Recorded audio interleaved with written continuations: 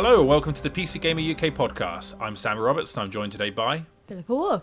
We are going to talk about PC games, Pip. It's just you and I today because Phil's got some cover meeting stuff to do and Tom Senior is writing a review in progress of Destiny 2. And we're, I don't know, doing irrelevant things and therefore we've got time to podcast. Yeah. No, that sounds like us, to be honest. Yeah, I just missed the sound of my own voice, so I thought, I'm not going to miss a podcast for love nor money. And You're down here anyway, having opinions towards the sofa. Indeed. This is quite a nice episode because we don't have loads of big games to talk about, but we have a fair few questions at the end, which will pad things out. But we'll start with you, Pip, as you've been playing The Mortician's Tale, which you reviewed for us. I've been playing two games that kind of form an interesting chorus. That's not the word I'm looking for, but yes, something like that. A sort of a complementary pair, perhaps. Okay. Diptych. There we go. There's a word. Is that a word? Yeah. I mean, I'm aware of triptych. I've just never heard diptych. Diptych is that sounds when like an insult on a playground. Okay. Anyway, please carry on with your real word. Excellent. Well, so I was playing The Mortician's Tale, which is a game about being a mortician and playing a sim based on that. So I would say this podcast might not be for you if you are recently bereaved or in a vulnerable place on that front, just because I've spoken about it before, and I think that was some feedback that I think some people just sort of weren't expecting, as sort of in-depth or perhaps just sort of academically interested in the death industry. Okay, well, thing. In which case, fast forward 15 minutes to hear me talking about Bomber Crew, where I go to Belgium and drop some bombs. But I've also been playing Wunderdoktor, which is a game where you play as a kind of... You exist in a world of quack and patent medicine, but you are sort of within the confines of the game actually treating the people's illnesses. And so trying, at least as far as I've played, which is, the first maybe level or so, trying to avoid the use of hocus pocus tonics and things like that. So... so they're kind of an interesting companion pair, but would you like me to talk about... I'm waving my hands in a really weird fashion. Well, we can start with Mortician's Tale, because you've played the most of that one, haven't you? You've finished the game. I have indeed. So I was kind of interested reading your review. I don't really know much about the death positive movement. I had to do, a little bit of research just to kind of keep up with what you were saying. That's as it should be. Yes, absolutely. Well, in some ways. But this is PC gaming, Pip. All of my knowledge is insular and has no relevance outside of the one field that I write in. To use outside references is radical to me. I'm so sorry. No, it's fine. No, it's good. It's good. Yes, so the game is inspired by the death positive movement, and specifically a couple of blogs, I would say. So there's the Order of the Good Death and Death and the Maiden, and essentially I guess the main thing to know is that it's not about sort of promoting death exactly. It's more about promoting a positive, or at least sort of non-phobic or basically an acceptance that death is part of our experience and how to approach it in a way that isn't sort of trying to scrub it away or be afraid of it in, more than mortality necessitates, if that makes sense. Yeah. I feel like I'm scrambling for words slightly, but... I think that's good to explain, just because otherwise the term death positive could mean a whole bunch of different things. Yeah. Clarifying that's good, I think. So it's kind of... as you play, you are dealing with the bodies that come into the mortuary, and you are doing, you're going through the little processes, but all of these smaller steps as you process them, for want of a better word, as part of getting them ready for burial or getting them ready for cremation or a funeral service. And so that can just be things like washing the body, but it can also be things like the steps involved in embalming, or it can be in terms of prepping particular, for view specifically. So with that, you're attempting to make the person who has died look sort of not uncanny, sort of more... I guess it sort of expunges some of the realities, like if people's eyes have sunken slightly, you're sort of using various products to counter those effects, so it looks almost as if they're just sleeping, which is kind of an interesting thing to note, sort of just how much you're sort of running counter to how the body naturally decays. Yeah, or just sort of the processes that happen in the days after death. So that's kind of interesting. And then as a sort of your main interface, apart from clicking through all of these steps, is you have an inbox, so you can actually read the emails that your character Charlie gets sent. So there's things like there's a newsletter that turns up and it has, for example, stuff about any industry has trends, but this will have things like a listicle on how to behave at funerals if you are sort of there as someone who is part of the service, or how you different technologies that are involved in the death industry and things like that. And you've also got a friend who works at a pathology museum and is kind of interested in similar things to you, so she sort of forwards you these breathless, excited bits of information about mushroom suits and things like that, which are sort of an idea about how to use the functions of mushrooms, which sort of have this property which helps break down toxic products that the human body can actually sort of produce as it breaks down, or release rather. So like heavy metals and things, and how having a suit that's infused with mushrooms and other microorganisms can actually help the environment in terms of how it how the body then decays or is repurposed by nature after you bury it. So essentially what this all leads to is a bunch of really interesting sort of hooks that you can then explore in your own time. And I would hope that people who play it, provided they're not in that sort of vulnerable headspace, are hopefully going to get that glimpse of a thing that it's okay to talk about or to think about without being written off as morbid. This stuff is really interesting, it's an intrinsic part of life, and it's something that it's good to actually sort of consider in terms of what you want, in terms of how your values manifest after you die, or whether that's important to you, things like that. So yeah, okay. And it touches on some political bits and pieces as well, and just sort of quite light ways, but interesting ways. It looks quite nice as well. The art style's kind of, I don't know, sort of cartoonish, I guess. It's in a way that still feels connected enough to real life for you to know what it is and to know that it's serious, but it's still a nice looking game. It's kind of like a purple colour palette, right? Yeah, I was reading, I think it was an interview with one of the developers, and she was saying that the purpliness was good because it let them have that sort of warm but sombre mood, but also it maybe not exactly covered up because you choose whether to put it in the game or not, but it also helped mitigate any sense of gruesomeness. Right. Because it's not a graphic game exactly. There are things that I think will make people uncomfortable, especially if you don't like needles, or if you're uncomfortable with the idea of bodies and things. So, but it's not like you see sort of graphic wounds or anything, or and at one point it does let you choose whether you're comfy dealing with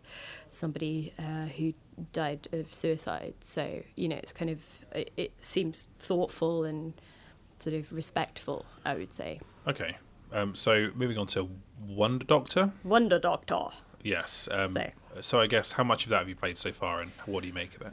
I've only played a little bit so far. It was on my friend Alice's recommendation. And so you are this doctor on a train, I believe, and you are just treating the people who show up at your counter. And at first it was things like, so you've got this like disembodied hand cursor on the screen so you can scratch their horrible boils and itches and things.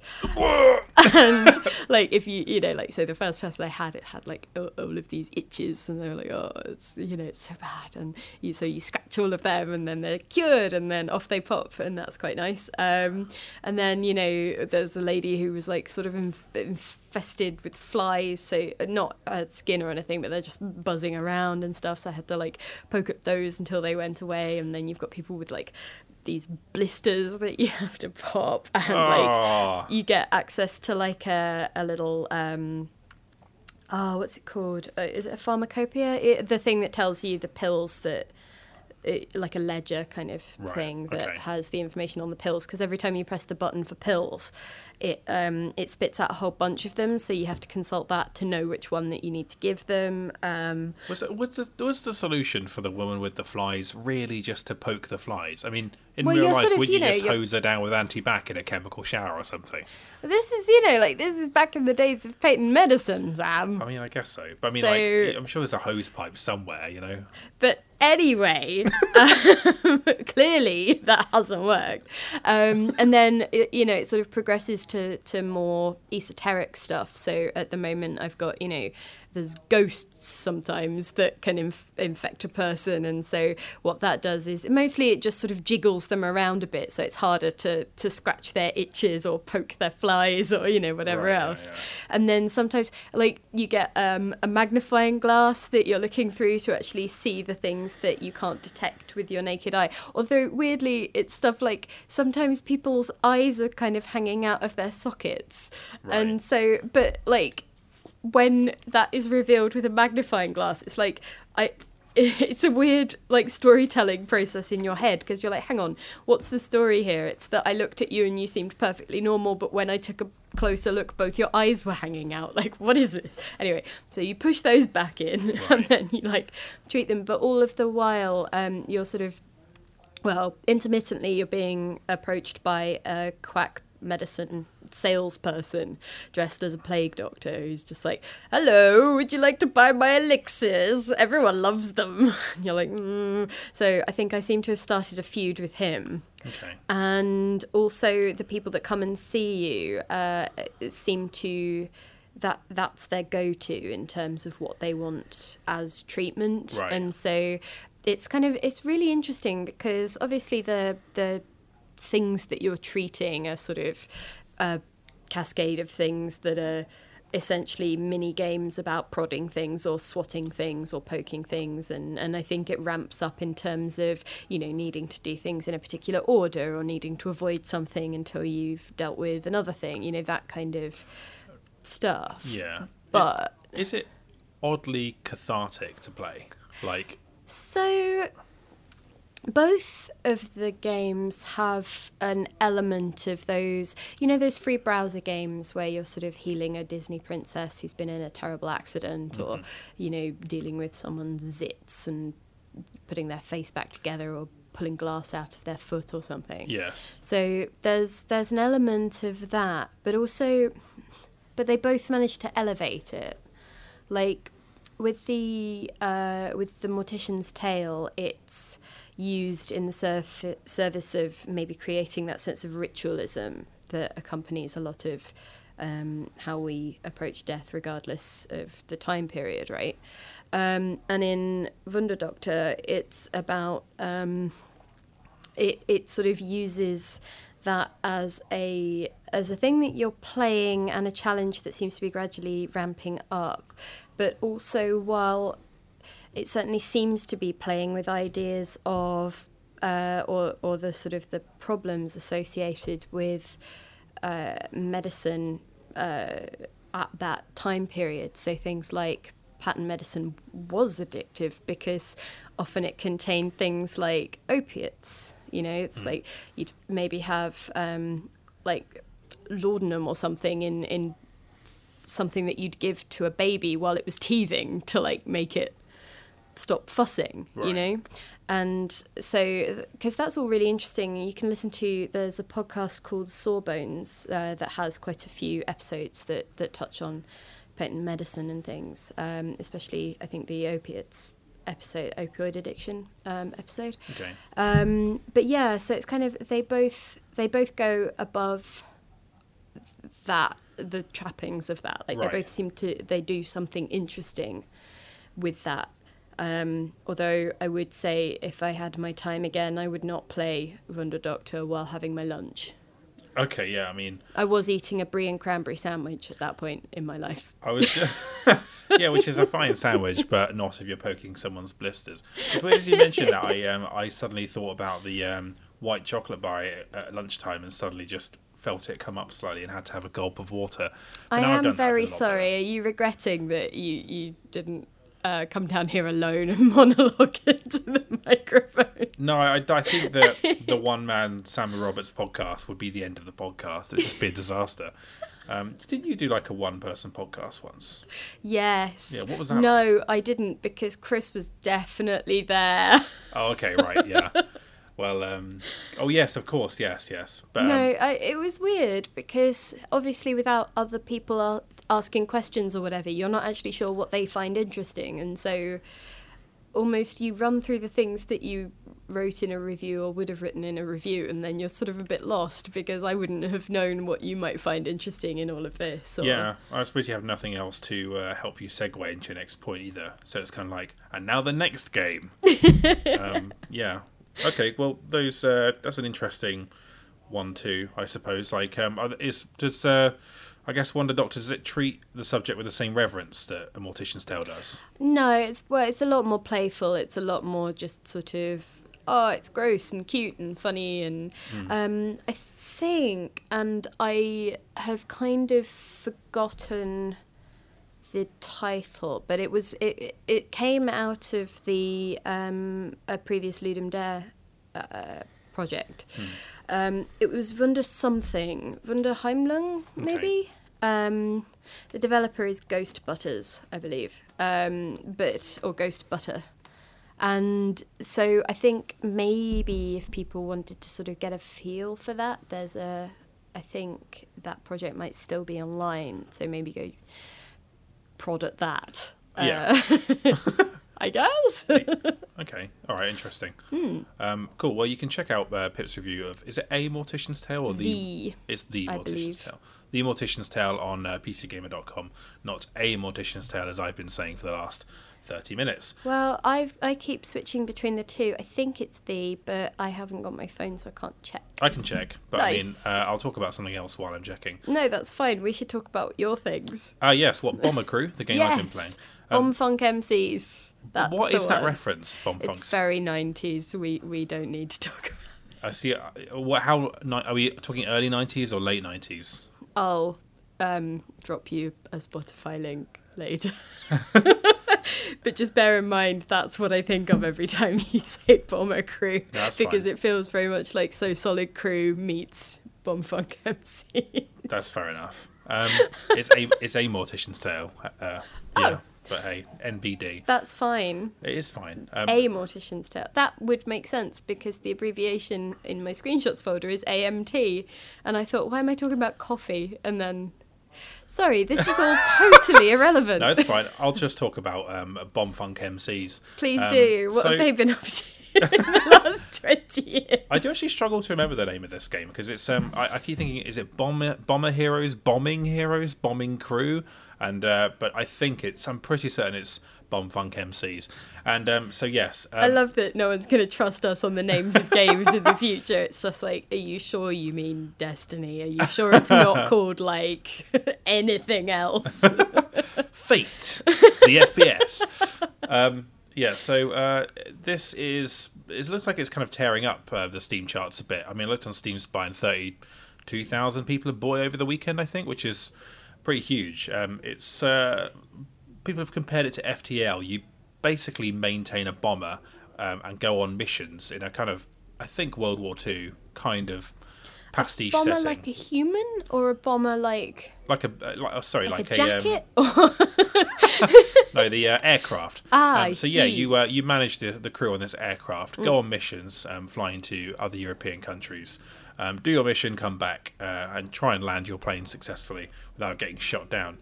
It's been compared to FTL because a lot can go wrong on that journey. You start off with these two reasonably easy missions as you get used to how things work. Like, you have to get your pilot to take off. You can choose what altitude you fly at, and then you have like 3 people on like the turrets. And one of them, the one at the front, also controls the bombing hatch. So you have to get him or her to go to the like the bombing operating center, open the door for that. So it's basically a game of micromanagement as the plane's going. Like the target's coming up, but also there are enemy fighter craft coming towards you. So you have to switch to your navigator and kind of like use your telescope to zoom in on them, scan them, and then your people can open fire on the planes. But unless you scanned an aircraft first, you won't shoot at it at all. So there's quite a lot to consider, and missions can get very busy very quickly. And it's pretty hard. Quite a lot of people on the Steam forums were complaining that it could maybe use a pause function. I think that's possibly fair. Like FTL has one. It helps you deal with any kind of crisis with a little bit of breathing room, and this doesn't have that. It's always frantically going on. Your plane is a nice touch is your plane gets riddled with holes when you're shot at, so you really do feel the damage done to your craft as you're going through a mission, and your fuel is affected by different things. And as you get deeper into it, you start to unlock different abilities for your crew. So my pilot before could just take off and land, and now he can do like an emergency dive that will put out a fire on the propeller at any moment. And he's now got another like corkscrew maneuver which helps him dodge bullets while piloting the aircraft. And you upgrade the plane as you go as well. So my basic turrets I've now upgraded. I've got better armor across the thing. You can change the skins of the planes as well, and you can put like liveries on there with words, city words. So that's fun. And it has that kind of XCOM thing of once a crew member dies, they're gone, so you have to recruit someone else, and the idea being that you get attached to them or whatever. And I'm enjoying it. I've played it for a couple of hours so far, but I do feel like it's going to get too hard for me, and eventually I'll either have a tantrum and delete it, or I'll just give up for a while. But it's it's nice. I can see the appeal of it. It's about 9/10 of the game I want it to be, I think. But I think like there's a bit of an annoying mentality with super hard games where one part of the audience will go, well, you're just a child and this is how the game was made, and people are just too coddled now and stuff like that. And then there's the other part where these basically a thread full of dads saying, my reaction times aren't very good anymore, please put a pause function in this. And I empathise with the latter a bit more because it's quite a stressful game, and I don't really see what impact a pause setting would have on anyone else. I mean, if you made it optional, I think the developers are looking into that anyway. But yeah, I'm enjoying it. I really like the journey aspect of it. The that you take off and land your plane. It's my favourite thing in every mission, even though it's the easiest thing you do. You just have to remember to lower the landing gear, and that's it. But then the music changes, and then when you get your whole crew back alive, it feels very satisfying. And yeah, it's frantic but full of nice little interactions. Quite a war art style as well, thereby hiding the horrors of war and all the people who are dying. Sam, until we got to that point, I was like, oh, maybe no. It sounds like it's maybe halfway between FTL and something like Jalopy, where you have that granular control over a thing, or you're supposed to know how it works or be able to manage it on that level. Or maybe, what was the gun game where you had to actually do all of the little things? Was it Reciteer? Maybe I've not played it. Because Jalopy I've briefly played. Yeah, because in Jalopy you have to maintain a car. And in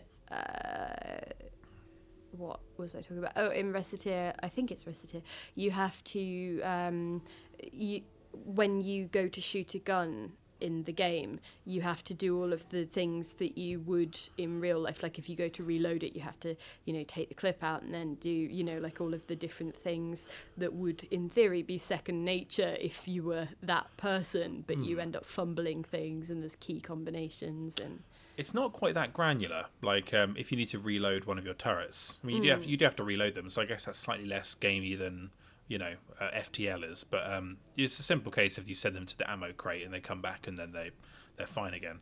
I think it's more that like all of the steps. It kind of reminded me of that level of management, but just with a sort of a scenario rather than an object. Yeah, I suppose sense? Yeah, I suppose that's probably fair. It's a bit more in depth than FTL is. So that's probably it probably somewhere between the two in terms of how demanding it is and how much you have to remember things. Like there are moments where a target comes up and I'm looking at the lower camera to see, okay, I'm going to drop a bomb here, and I forgot to open the bloody bombing bay doors and have to do another pass, at which point I get shot down or whatever.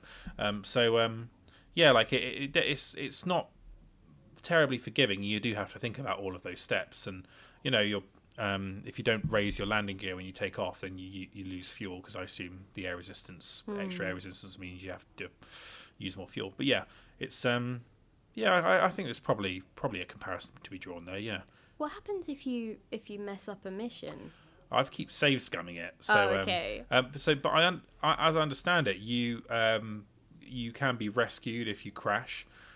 You can take a dinghy with you, so your crew can survive if the plane goes down. And presumably only in water though. Like, what's a dinghy gonna do if you crash land in a forest? You can do an emergency landing, because the other thing is that different parts of the plane can be shot off. So the landing gear might just stop working, or your hydraulic system might be busted, and your engineer might be dead. So you have to make an emergency landing. You can survive, but it's whether you'll be rescued is another question. The exact nature of that I haven't really investigated yet, but maybe I'll look into that tonight. You won't. You'll just carry on save scumming. I'm enjoying the mild glory that comes from that. I only failed one mission so far though, and that was like the first two missions are very, very soft, and then the difficulty just goes it's ridiculous and quite takes some getting used to. But the key thing I learned is every mission has a bonus objective where you can go and photograph basically like a facility or a certain vehicle or whatever, and then you'll get more money and experience for doing it. But it's doing so gets you deeper into enemy lines and makes more aircraft turn up, so you're much more likely to be shot down. So I tried that once, and when I failed it, I just stuck to the main objective, and every time since then I've been okay. So yeah, I mean, it's nice that I guess it's not a completely superfluous objective, because if you actually got the extra money, it would be very useful to help upgrade your turrets and systems or what have you. But at the same time, yeah, there's an immense risk to doing so. So that's the other thing about the idea of a pause system, is that the game has definitely been made with the kind of the frantic nature of micromanagement in mind. So it's hard to say whether it needs it or not. But I also respect that certain players will need it, and I might too after a certain point, because it is very stressful. I think that anyone who enjoyed FTL will like it too. It's scratching the same itch for sure. Cool. Excellent. I will move on to the questions then, Pip. Let's see if you have any more points about the what were they called? The bombing MCs? I forgot already. Let's not. Okay. We've already given them far too much airtime for their output, I think. Okay, we'll talk about Oxide and Neutrino on the next podcast. Finally, something I'm expert in. I should really play, is it Jalopy?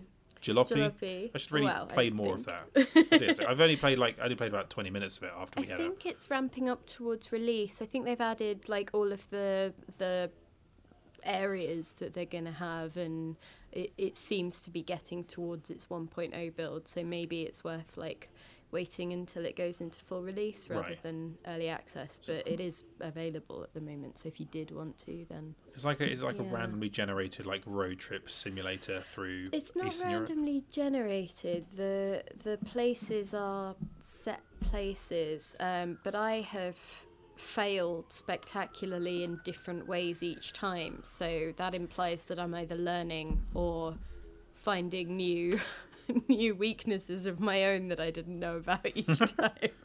I also got trapped in a shop because I refused to put down my sausages so that I could go to the car to get my wallet to pay for the sausages. And the game does this thing where it like locks the gate because obviously you're trying to take something that you haven't paid for. Never occurred to me to put the sausages down. I just kept trying to leave and just thought, well, I guess I'm stuck here. So I started an entire new game because I thought I was just stuck in the sausage shop forever. In fairness, I wouldn't be willing to part easily with sausages at any given moment. So I do empathise. Exactly. So consider that my gift of wisdom if you do decide to play. Outstanding. Okay, so here are our questions, and this one's from Rhonda in Discord, so thank you very much for this. On a scale of 1 to 10, how uncomfortable does adjusting a brightness slider to accurately turn a logo barely visible make you? For me, it's a 10. I hate that process. Oh, me too. I think it's because it's then almost like it's like a little honesty system for me. Yeah. Like, oh, how difficult do you want this to be? And if I kind of go, look, I'm not looking to squint at any point during this game. I'm tired. I have a headache. Like, so I put it, so I leave it on a brightness which is maybe a bit higher than can barely see. Yes. And then it's like, oh, am I now playing some easy version? Am I like, I've basically been asked how easy do you want this to be? And I've gone, oh, very easy, please. I'm very tired. I'm a very busy person. Yeah, so I'm similar. Like whatever they say, when they say barely visible, I'll make it barely visible, then go up a notch, and that's basically it. Just because I think if I'm playing a horror game, I kind of do want to see what's running at me. Like, I mean, call me old-fashioned. I just think that's fair enough, really. Like you say, I mean, I have a full-time job, There should be different brightness sliders depending on what level of employment you have. Are you a student? In which case, it's pitch black. You actually need to find an in-game item for anything to light up. And then, it just kind of scales thusly. So, that'd be good. Cool. All right, second question. This is from Max Ursa in Discord. I'm sure you folks will be playing Destiny 2 on PC as well as on console. What Never class? heard of it. Fate, the game. Inevitability 2. What classes are you going for? I've never played Destiny, but we'll be going Titan Captain Britain. I actually don't remember what class I am, Pip. I'm the ones that do the fist attack and used to have fire hammers as of the Taken King. Titan. Okay, well, there you go. I don't recommend Titan, actually, Max Ursa, because the fist attack's rubbish compared to the other melee moves. They're the tanky class with the bubble. Well, I mean, you can build it with a bubble. I never used a bubble, though. I was just deeply saddened that I didn't have any exciting, offensive moves until the Taken King, at which point the Firehammers made it. The Firehammers were the bane of my life in Crucible for a time. They were the only source of my self-esteem for like 3 months till they nerfed it or whatever. Yeah. They definitely ruined Crucible, though. You could wipe out an entire team in 10 seconds. So hang on, who are you going to be then if you've taken Titan off the table and, as is accepted, Wisdom, Hunter are terrible? You're going to be a Warlock then, really, Is the Warlock the one that can do the force push kind of thing? It's the floofy jump, force push, Nova Bomb. That sounds good. Yeah, I'm going to do that. They're Space Wizards. Yeah, I think that sounds fun. Who are hunters considered like jerks then or something? Oh, they're the flashiest, worst people.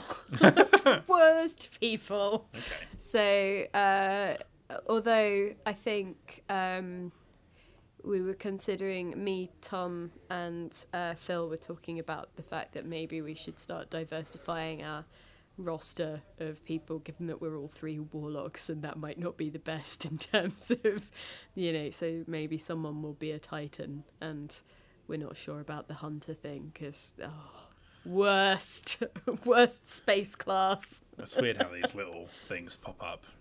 Chris is a Hunter. Okay. Is it? Well, I mean, it explains a lot, but I will definitely vary up. I think I would try Titan, because I played the beta as a Titan, actually. But Warlock is the one that I've got all the muscle memory for, so, don't make me learn new things. Yeah, honestly, I'm not really... 33! I can't be doing with that. See, I'm not used to my new Destiny 2 Titan abilities yet, because I've only played like the first couple of campaign missions. So I'm actually well up for jumping into something new. They're all different, aren't they? The new super attacks, they're all a bit different. So yeah, everyone's got a new sort of subclass. So the warlock one is the dawn thing. Oh, it's the fire sword. Yes, that's the thing. Okay, cool. So yeah, so that's been fun to play around with. Although I should really remember its name. I knew it for so long, and then a few weeks passed between the PS4 version and the PC version, and now it's all gone. That's okay. I assume that everyone listening to this has never played Destiny and is playing it for the first time this week. Yes. In most cases, they probably are. Oh, hang on. Is Hunter the one that used to do that teleporty bullshit attack the blink knives? strike thing? Yes. Yeah, they're the worst. Was so shit. They are the worst. That I hated that. I felt like I just couldn't do anything in those. They can go invisible as well, and it's just they are the worst. Well, there you go, Max. So they belong in a bin. Pip, along similar lines, this is from Evil brackets Andy Eads, Evil Deeds. Andy, I'm just going to read the question. Okay then, question. If I only care about fashion and making my character look good, which class should I pick in Destiny, Hunter or Warlock? Pip, this is your whole area, surely. Oh, wow. Well, if you've seen a picture of my Warlock in its glorious banana costume, I'm not entirely sure you'd trust my opinion on this. I think partly it might come down to how you feel about their special class items, because the warlocks have their armband thing that is their special thing. Hunters have capes because obviously, and Titans have this almost like a dishcloth they've tucked into their back pocket, so they have the bum scarf. Okay. Oh yeah, I remember that. So that's an element of this. The bum scarf sucks, actually. That is not as good as a cape. And who could ever have convinced themselves it was, No, exactly. So there is an element of that. And also, I haven't been playing Destiny 2 on PS4. I only had bits of I had time with the beta. And so it didn't let you do the customization that you would normally do. Right. And so what happened in the original is that every time you applied a shader, if you applied it to a warlock, it would actually look differently than it would on a hunter or a titan, because it would colour in different bits of their armour or their costume or whatever, and they all sort of have a different basic kind of silhouette of how their armour manifests. Right. So yeah, it's one of those awkward things where I would actually suggest looking on some of the message boards and just seeing what's out there in terms of which shaders and things you actually like on which pieces of armour and things like that. So okay. Yeah. All right, that's good advice, Pip. I guess should I offer some advice on that? I mean, I would say probably the hunter on the cape basis, but yeah, like Pip says, have a look around and see how you feel. Hunters are apparently jerks. I've got another Destiny question here. Destiny 2 is coming up soon, and I was toying with the idea of taking time off work to play it. It was a silly idea, like taking the day off school and remembering all your mates aren't around. They're at school. Have you ever had any... let me say it again. Have any of you ever planned your non-working life around playing a game? That's from Avogad. Ever taken a day off to play a game, Pip, or anything like that? Yeah. I booked a few days off back when I was still working in fashion to play Skyrim. Oh, cool. And for me, I didn't like it as much as I liked Oblivion, so I felt a bit like, oh, maybe I shouldn't have used up some very precious holiday on this. But also, I had to have an interesting conversation with my boss, because she was just like, why on earth are you taking time off in the middle of November? Like, are you going away? I was like, no, I'm going to my living room. It was just like, okay. So I sort of had to explain to her about Skyrim and about Oblivion and about pre-ordering and about, don't pre-order, kids. But yeah, so I sat in my pants playing Skyrim instead of writing about what Kate Middleton was wearing. Well, I mean, they're both valuable activities. I mean, I guess one paid you at the time and one didn't, but hey. I think Christina Aguilera was at a launch party for Skyrim that year. Really? Yeah. It does randomly happen. I mean, there were those photos of Jared Leto at the Destiny 2 launch event, weren't they? Putting those extremely bizarre facial expressions. Like, of a man who just walked into the wrong reality or something. Well, I was wondering whether she just plays it, Like, if I ever interview her, that's coming up. It's coming up. Oh, yeah. I mean, as soon as I get offered that interview, I'll make sure that happens. Yeah, if you could just remind me that I've got questions. Will you settle for, like, a lesser pop star to ask that to, like, let's say... well, hang on, no. Jessie J. But she wasn't at the Skyrim launch, so I was going to ask directly about that. I can't ask Jessie J to ask Christina about something. You can ask Florence and or the Machine if they do you enjoy Which Skyrim? Machine and so on. Like. Yeah, that's a good point actually. I'm going to look into that after this. Thanks. That's a good. Did you know right there? Yeah. Was Christina Aguilera at the Skyrim launch party? I mean, fascinating. I suppose I've got to answer the question, haven't I? I don't think I've ever taken a day off to play a game, but I did. I used to work at a PlayStation magazine, and I did when BioShock Infinite came out. I carried a PS3 across town to my girlfriend's house. She was packing because she was moving like the next weekend, and she allowed me to play it while she was packing around me, which was very nice of her. And I suppose I was going to some trouble there to play it, lugging a PS3 across town. It's not an insignificant act, and I sat there and played that all weekend. So yeah, I don't know if I would. I'd ever do it now though, taking a day off to play a game. Maybe it's either because games aren't that exciting now, which is unlikely, or I don't know. I'm just happy to play them in the evenings. I mean, I've learned my lesson about midnight screenings, Pip, from going to see Star Wars and Marvel Civil War, and then wake up the next day feeling so hungover. You don't fancy Thor?